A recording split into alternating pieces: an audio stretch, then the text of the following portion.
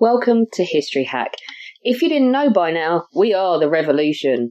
That means we're sharp, witty, lots of fun, but it also means that we're essentially the peasants in Les Mis huddled round a table in the corner of the bar with no money. If you enjoy the show, please do support us. We have a Patreon account by which you can donate a small monthly sum in appreciation of what you're hearing. Alternatively, we have Ko-fi, in which you can just do a one-off donation as a thank you if you particularly enjoy a certain episode. Either way, we massively appreciate all of your support. Hope you enjoy the show. Hello and welcome to another episode of History Hack. And I have Alina with me. Hi mate, how you doing? This is very weird considering I always do the hello and you always do the intro, so I kind of feel like I'm out of my comfort zone right now. It does feel odd. Right, okay, who have I got on with me today? Right, the reason I wanted to do the introduction today is because, funnily enough, this is an old friend of mine. Still a new friend, old friend, I don't know, still a friend. And he's coming here to talk to us about the new project, Their Finest Hour. We are joined by Joseph Quinn, who is a specialist in World War II and conflict in the 20th century. But you would remember him if you've been listening to us for a while now. You will remember him when he came onto the podcast to talk about Irish volunteers in the Second World War. Hi, how are you?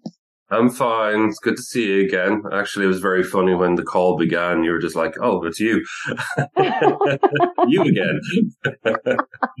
Yes, it's me. I made the joke that I'm leaving the podcast and Chris is going to do it all by himself. Poor Chris. It wouldn't be the first time. Oh dear, but we're not talking about Irish volunteers today. We are going to talk about your new project, or one of the projects that you're on, which is Their Finest Hour. First of all, what I think our listeners need to know, what is this project? Because give us an outline. What are we looking at here? Okay, so Their Finest Hour is the latest in a succession of digital humanities crowdsourcing projects that have been run by the University of Oxford, specifically by Dr. Stuart Lee, who is the pioneer of what we call the Oxford Community Collections model.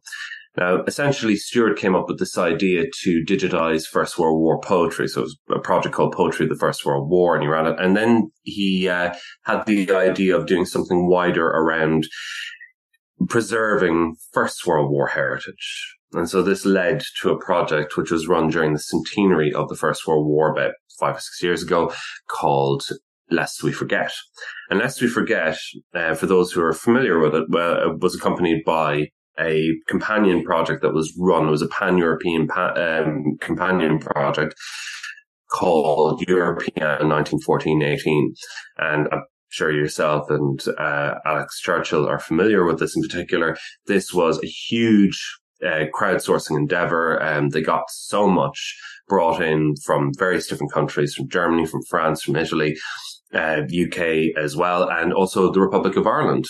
Republic of Ireland that had famously shunned First World War remembrance and commemoration for so long embraced this because there was a change of spirit.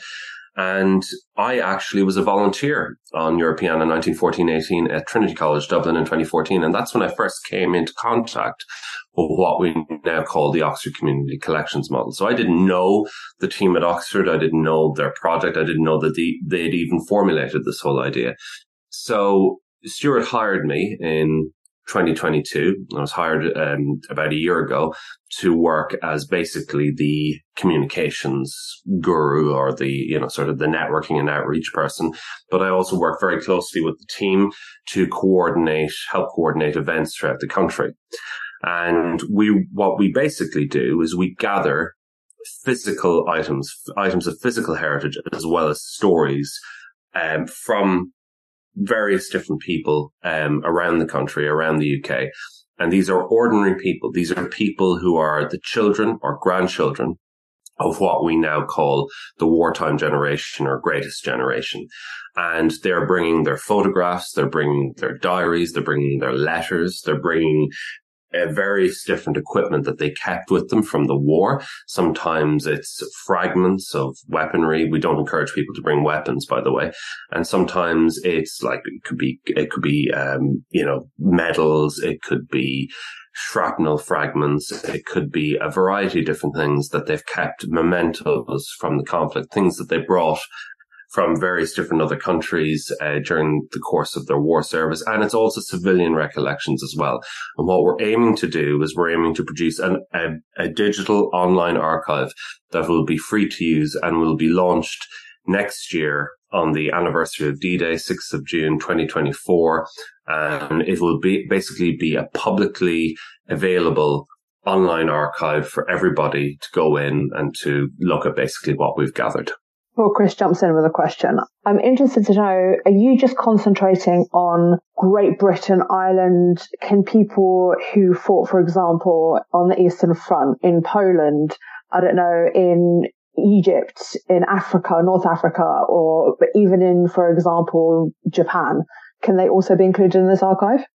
Absolutely. We will take stories from every quarter. We will take, if it's to do with the Second World War, or from the years immediately preceding the war, or the years immediately after the war, we will take those stories. We will take photographs or scans of objects, items, documents, however it comes to us, JPEG images normally, and we'll take the stories as well. We will accept anything that comes our way from any country. It could be to do with anybody. I mean, I'm not going to go into too much details, but we have recollections of a Yugoslav partisan. We also have the memories of a Brazilian veteran of the Second World War who served in Italy. We have and also American personnel as well. We do have those kind of recollections coming into our archive. But to answer your question, this is primarily a British and Commonwealth online digital project. So our immediate focus is the United Kingdom and the Republic of Ireland, as well as Northern Ireland. And as well as that, we also want to encompass, sort of the online heritage of Australia, New Zealand, Canada, South Africa, and India as well. We have a massive interest and focus on South Asia and the contribution that the former Raj, or former British India, made to Allied victory in the Second World War. We're also very interested in the African contribution. We're interested in the contribution of people from the former British world, from all the countries that make up the Commonwealth and all countries that were part of what used to be the British Empire. But we will take stories, to answer your question, from any country, from any quarter, as long as it's relevant to the Second World War. I'm not going to name the institution, but I know that there's an famous institution that stated that they didn't want, quote unquote, people's domestic rubbish donated to them any further. And so if you're at home and you've got some like ration books, or like I've got a tin of Burmese occupation money, are those the sort of submissions you want, or is there anything specific that you'd like submitted and donated? Absolutely. It's like, what you have, send it in. We'd love to have it. One of the things I am loosely familiar with the quotation that you're making, and again, for a variety of reasons, because we partner with a lot of institutions throughout the UK who've given us quite a lot of help, including the Imperial War Museum, the National Archives, and various different institutions of this kind. These institutions see the value of this particular project, and they understand its importance, mainly because addressing the issue that you've just described in a way more polite way. Fact of the matter is, a lot of these museums and institutions, archival institutions, especially smaller local, like regimental museums and whatnot, they simply do not have the space to take in physical items. There are some physical items that are so special, so important, so precious, and so prized that they will take them in if they find them. But the thing about it is, they can't take all this heritage in. It's physically not possible to accession the physical heritage of the Second World War, the great wealth of physical heritage that's held in people's attics, lofts, on their mantelpiece, in cupboards. So our solution is basically what this project does. Our solution is to basically provide a facility where we can make digital copies of this physical heritage. Photograph it, scan it. Basically, if it fits onto a camera, you photograph it and it's uploaded. And there is, physical heritage that has actually been copied in this particular way, which, has subsequently been lost. But we have the duplicate copy because of digitization projects of this nature. So they're very important. And we don't consider any of this material to be rubbish. This material is very, very important.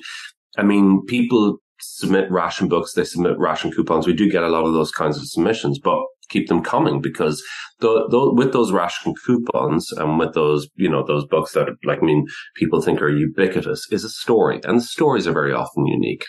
And, the contribution of, the average humble British housewife is no less important to us than the contribution of, Harry or Ralph, who served in the Home Guard, or, the son who went off and served in North Africa with the Staffordshire Regiment, or the daughter who served in Number 13 Ordnance Factory. These stories are all important in and of themselves. And so are the items that are associated with those stories. So there's no such thing as junk in our view. This is all important. It's all precious. And it's vitally important and crucial that it's all digitally preserved. You've got to have something that you may have only seen one of in your life. Example, I have a medal, not a medal that you pin onto your lapel, but sort of like a medal style sort of coin that my grandfather had. I have the only one in existence because nobody else owns it, and the rest have been lost.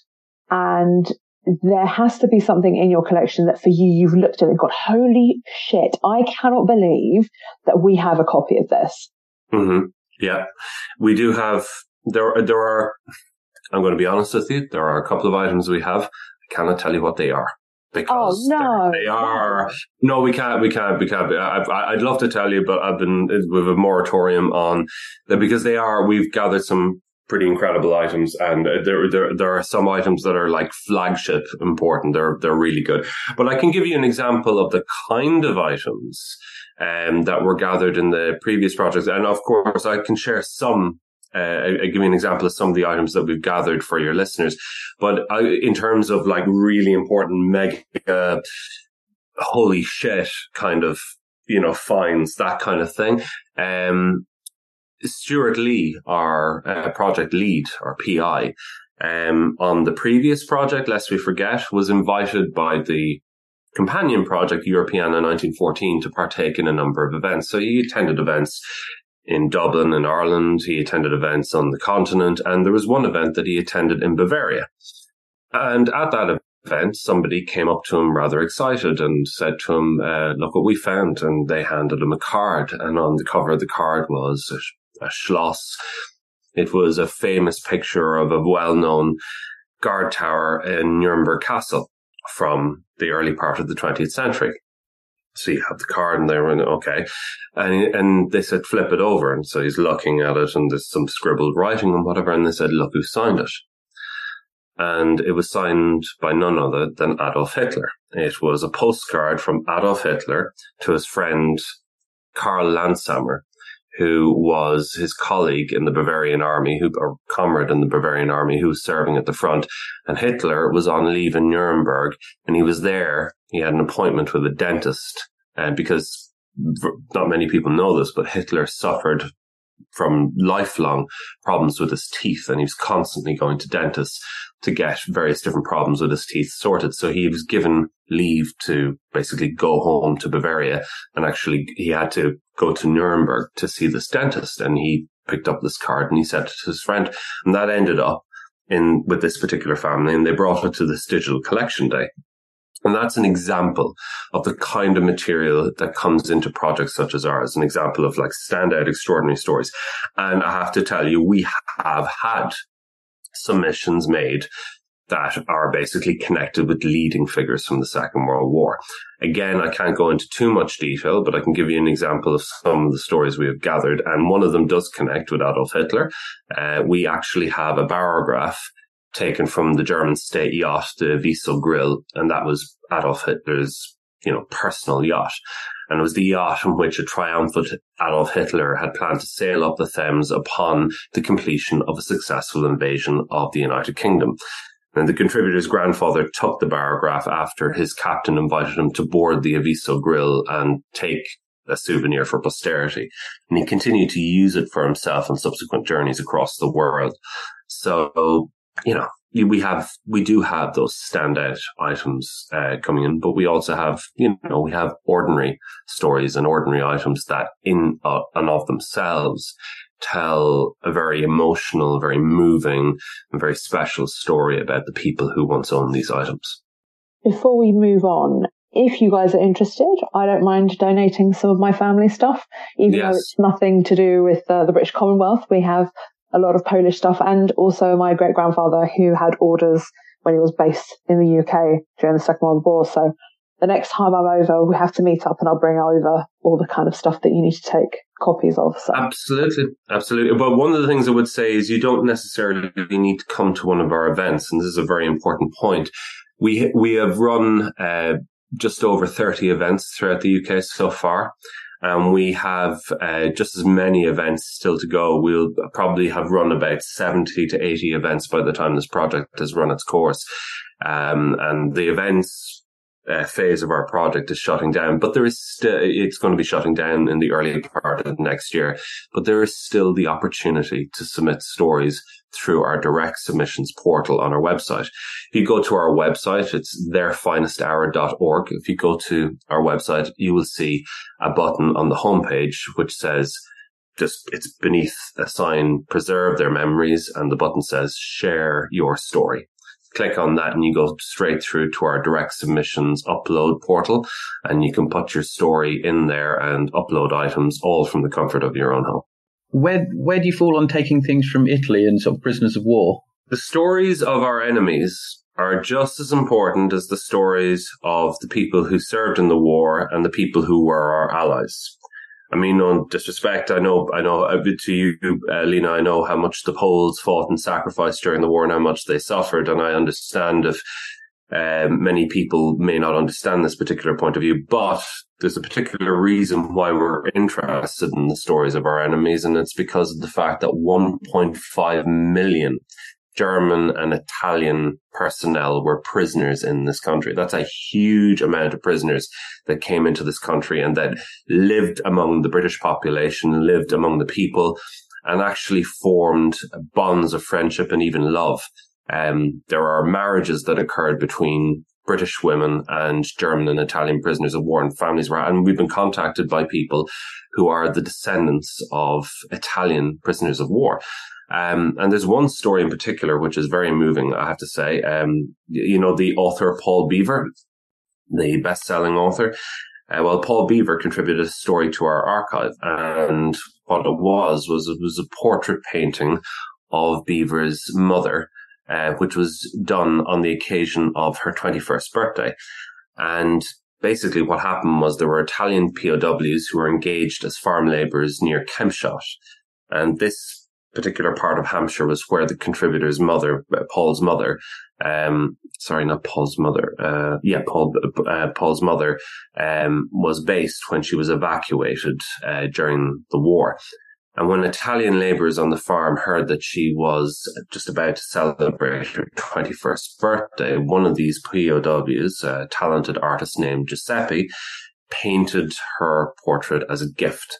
And that portrait hangs to this day in Paul's study, and he submitted the story of how this portrait was created as well as an image of the portrait to our archive, and it's one of our prized items. And the item, among many items that we have had connecting with the stories of enemy prisoners of war in this country, says a great deal about the experiences of those POWs and about the fact that it wasn't a clear-cut case of people being caught on opposite sides. It wasn't as simple as that. People, sort of emotional connections and bonds were formed between these peoples, and, the enmity that is aroused by war was broken down by the natural bonds of affection that form during wartime in times of great stress. And this is one of the things that we want to emphasize. Part of this project is documenting, how a society responds in crisis, and how it, a society, a country such as this, basically functions under the duress of war and conflict. Items like this and stories like this demonstrate how how relationships and essentially living situations evolve with the times, and how, fundamentally people ultimately do not resort to the old quarrels, but I guess just basically rise above tensions and hatred and ultimately form lasting bonds of friendship and love. Chris has got quite a few family connections, especially during the Second World War when it comes down to the British. I think your grandfather fought in Burma and another one fought in the Italy campaign. Chris, tell us a little bit, because I think it would be nice to share a bit of stories while we're doing this podcast. Yeah, I'm trying to think. I've got bits that they've left. Obviously, a lot of people in that generation didn't really talk about their war service, and my paternal grandfather only told the funny stories. Although there are bits that come out, like running up Salerno Beach with a radio, calling in targets to the King George V, hating the German version of Silent Night because they had to kill a sentry singing it. And even to I think the other strangest one is that he got captured by the Yugoslav Tito's partisans. Thank you. Yeah, he was captured on the wrong side of the Austrian border in 1945 by the partisans and tortured because they thought they were saboteurs. But loads of little bits like that. But they're sort of half complete stories. I don't know the full facts of them all. Yeah, it's interesting actually that you mentioned is your grandfather, yes? Yeah. Okay. Yeah. So the anniversary of the Salerno landings took place just this September gone by, the 80th anniversary. And I've actually visited Salerno on that particular occasion. I visited the Commonwealth War Grave Cemetery there, and I sort of took in the landscape, as James Holland said, kind of, sort of walk the ground so you get an appreciation of what the Allies were up against when they landed at Salerno. And one of the things I would say to you is that we are getting, to answer your question, a lot of stories coming from both the Burma campaigns and the Italian campaign. So we're getting those stories coming in. But one of the things I would say is keep them coming. There's no story that's too small or insignificant, from our project's point of view. We want as many stories as possible, documenting as many basically campaigns from the Second World War as possible and as many experiences. We don't actually have enough stories coming in, for instance, about the North African campaign. So we'd really like more stories submitted on that. And certainly the submissions that we're getting about the experiences in the Burma campaign in particular are quite fascinating. And I'll give you an example. One of our favorite stories from from this particular period or this particular campaign. Okay, so one of our favorite stories from the Burma campaign that has come into our archive is basically what we call the Lucky Rupee story. And the actual title is A Brief Memory of My Father, but our team preferred to call it the Lucky Rupee story because this is a story from the Burma campaign, story from a veteran of the 14th Army. It's a very short and simple story. It includes an image of a rupee coin with a large hole in it, caused by something like a projectile traveling at great speed and velocity, which hit the coin and punched a hole in it. And the story goes like this. I have my father's lucky rupee. It saved his life in Burma during World War II. A bullet, one of many fired at him by the Japanese, pierced his shirt pocket, went through his cigarette tin, through his Bible, and then was stopped by a rupee coin resting at the bottom. If it had not been there, it would have entered his heart. Holy shit. Yeah. Wow. For me, that story, it's a very simple, short story. But there's so much in it that you could write a novel about it. And also, what it really encompasses is the danger that the ordinary British and Commonwealth infantryman was facing on the front line, fighting against the Japanese and against the Germans and Italians during the Second World War, the actual real dangers that they were facing and the fact that they had all things flying at them left, right and center, and that, their survival was real wing and a prayer stuff. And in this particular instance, this item is literally, this is the reason why the particular contributor's father survived.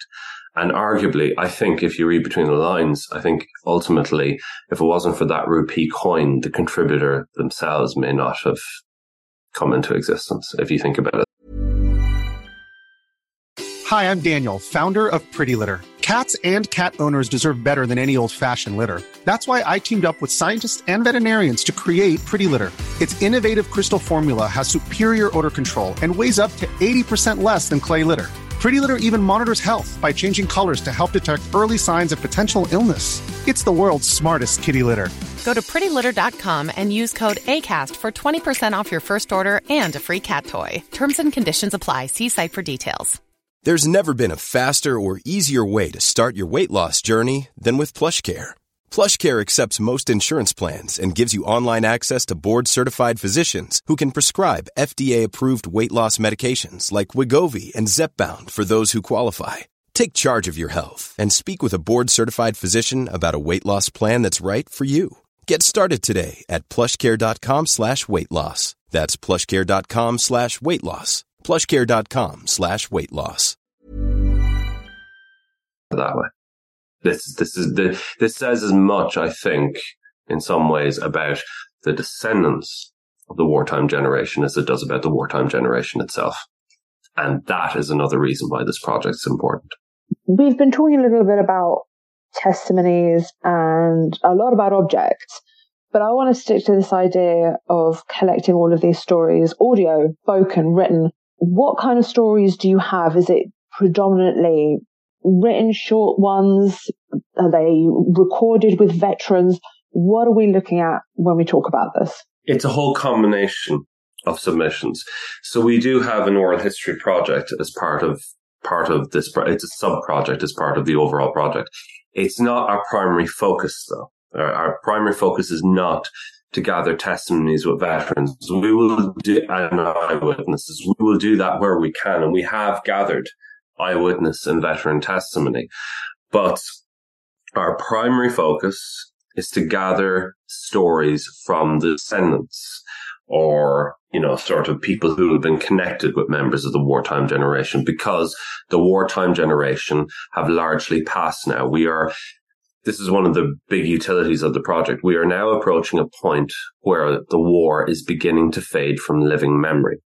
And as the war fades from living memory, it is important to have projects of this nature to capture the reminiscences as they have been passed down to succeeding generations, in order to understand how the memory of the wartime generation has been transferred to the succeeding generations. So this is something that is important to do now. There's a reason why we haven't waited until the centenary, like what was done for the First World War precursor projects that we ran, is because of the fact that when we ran those precursor projects, when we ran digital crowdsourcing projects to gather the testimony, the physical heritage of the First World War, there was a disconnect. The succeeding generations, the people who contributed these stories, were ultimately disconnected from this conflict. They weren't, in some cases, very knowledgeable about the conflict. And this connection with that conflict and that period in history had been removed, because every living eyewitness from that period had pretty much disappeared by that point.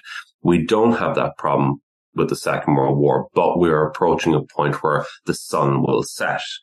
And therefore, we have to do it now. We can't wait. And I suppose what we're getting out of it, you're probably wondering what our team at Oxford are getting out of this project. We are going to gather very valuable data about how people remember the Second World War in terms of the passing of that living memory to succeeding generations.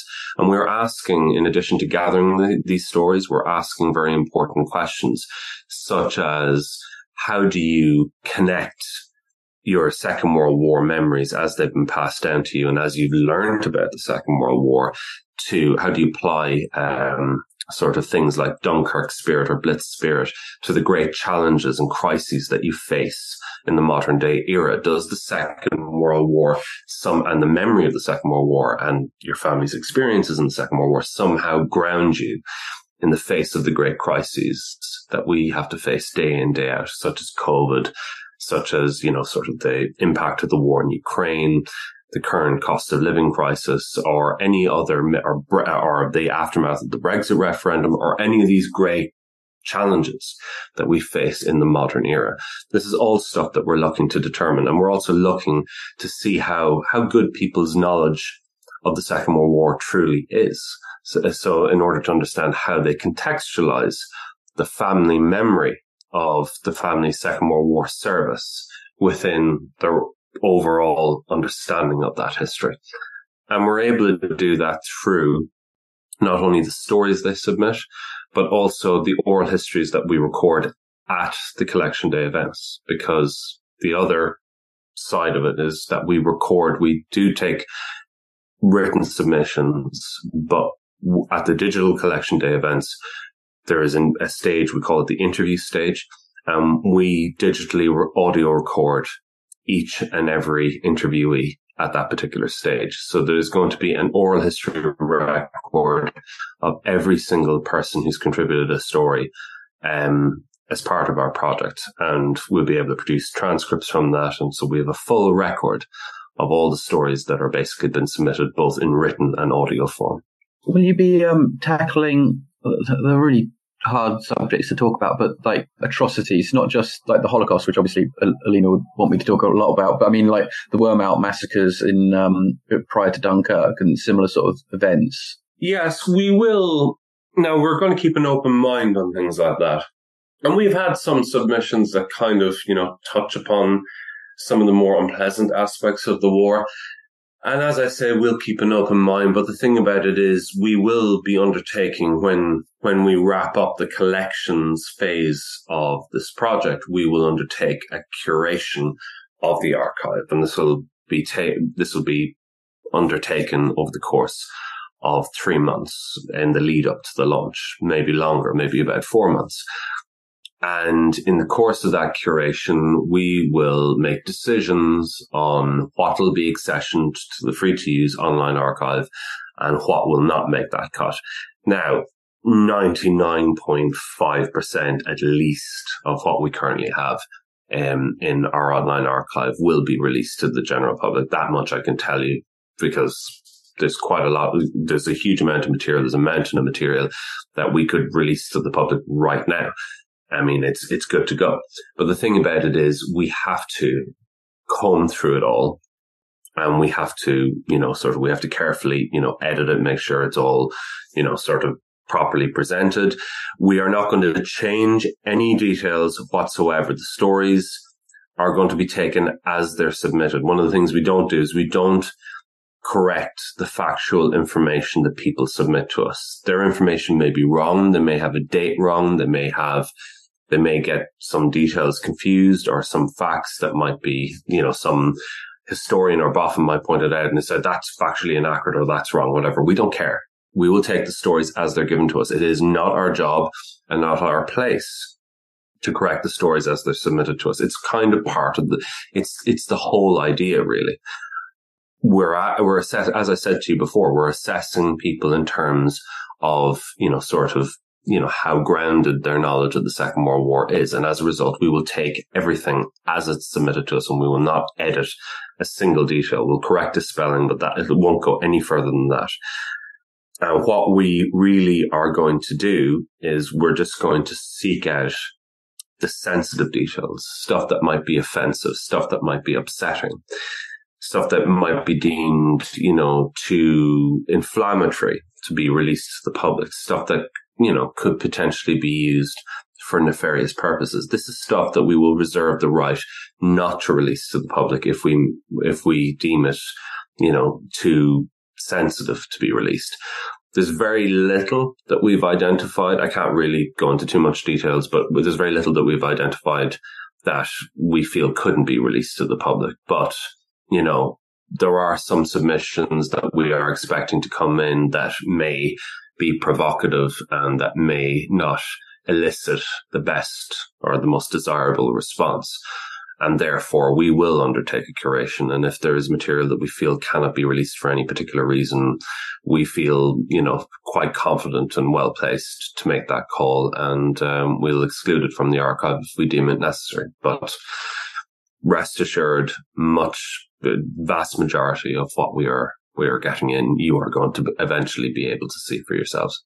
So if our listeners have something to give, provide, whatever it is, when do you have your next collection days and where can people go to be able to do this?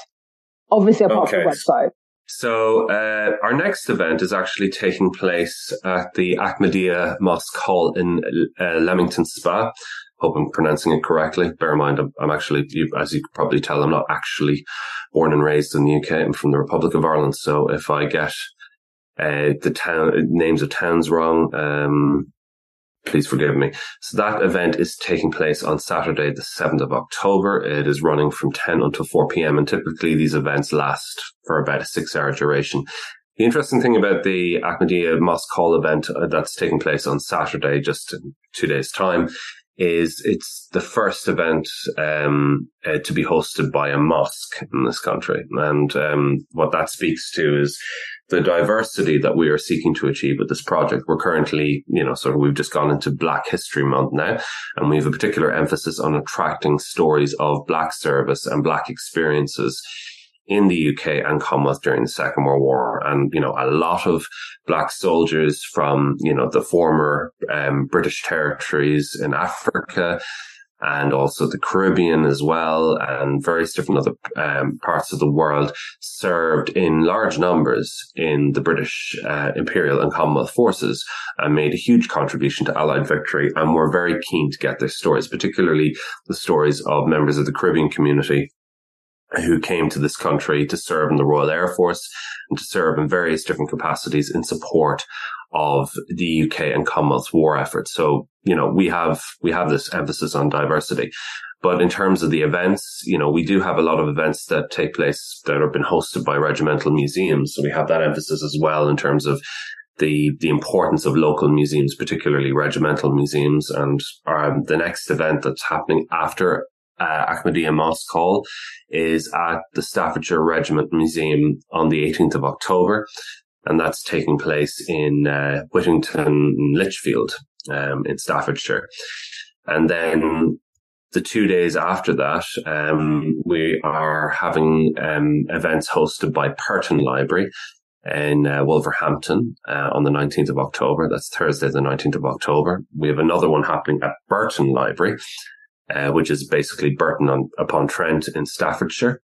And that's 21st of October. And the same day, Thetford Library in Norfolk are basically hosting a collection day event as well. So in some cases, we have digital collection day events that are happening in different parts of the country on the same day. And that's happened a few times. And then we have major events, what we call joint events, that are held in partnership with major institutions. And the next one of those to be taking place is the event at the Royal Navy Submarine Museum on Friday, the 27th of October. And that is taking place at Gosport, where the Royal Navy Submarine Museum is based. And this is basically an event that's arising as a result of our partnership with the Royal Navy Museum. Or the National Museum of the Royal Navy. So we have a lot of those kind of partnership events taking place, right throughout November. We are going to have more than 20 events running throughout the country, including partnership events. So we have a hugely busy November ahead of us. And we've just recently launched a campaign called SOS, or Save Our Stories.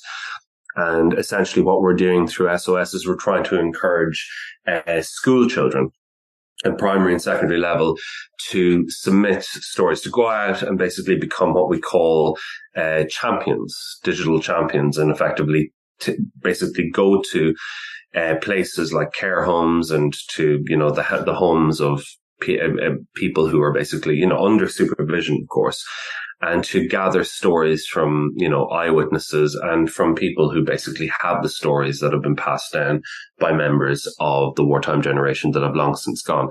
So we have a variety of activities and events that are upcoming, basically, that are, that connect, in a variety of different ways with, various different locations, communities in various different parts of the country. And, our November events, most of those November events are centered around Remembrance Weekend.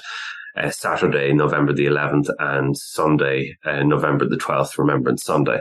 So we have a big push on gathering stories around about that particular time. And the last thing I would say, I suppose, is that it is really, the clock is ticking. We're now ticking down to a point where we're going to have to close off the events phase of our project. So if you're listening to this, do check out our upcoming events. You just go to theirfinesthour.org/events, and you can see a long list of our events that are taking place right throughout the UK. And if there's one in your area, please come along. We'd be more than happy for you to share your story, or if you just want to take a look around and see how one of our events works, by all means, come along. Absolutely. And from a personal thing, I'd really encourage this, because when I've been doing the First World War stuff, trying to find memories is difficult. So, and the Second World War, as you said, with people passing away, I mean, but if we wait to the centenary, I'm going to be 60. And I barely remember my granddad's stories that he told me in the late 80s now. So give it another 60 years and I'll really be struggling. But so I'd encourage people as well to sign up. And would you mind just reminding everyone the website and where they can go to find out more and donate? Yes, actually, yeah, and that's an important point. We do actually take donations as well.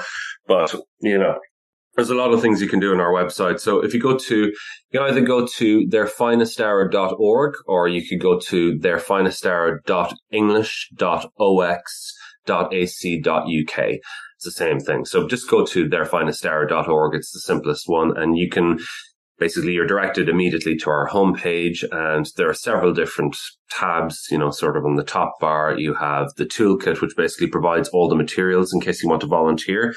You can click on the volunteer tab. Now, our last volunteer training session that I'm aware of is going to be on the 12th of October, which is next Thursday. So basically people don't have an awful lot of time if they want to volunteer to run their own events or host their own events. But if you want to host your own event or run your own event, we won't say no to you. We will do what we can to accommodate you within a particular time period. So we do still welcome more events, but at the same time, we're not going to encourage them.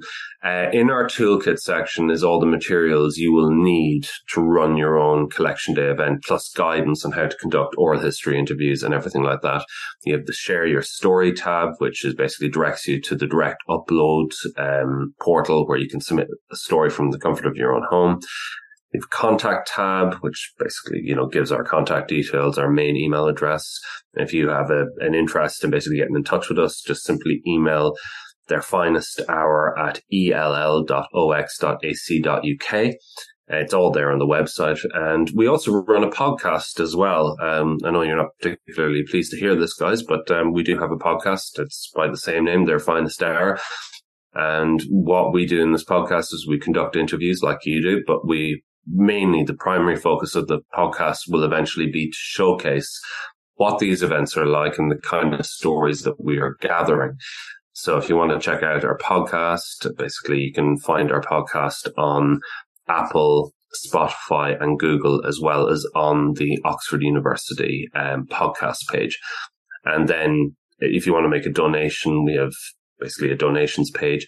And if you want to check out our newly launched Save Our Stories or SOS campaign, the last tab on our webpage, it gives you all the details about how SOS works and how it works for schools and how people can become SOS champions. So it's all there. So please visit theirfinesthour.org for more information about our project.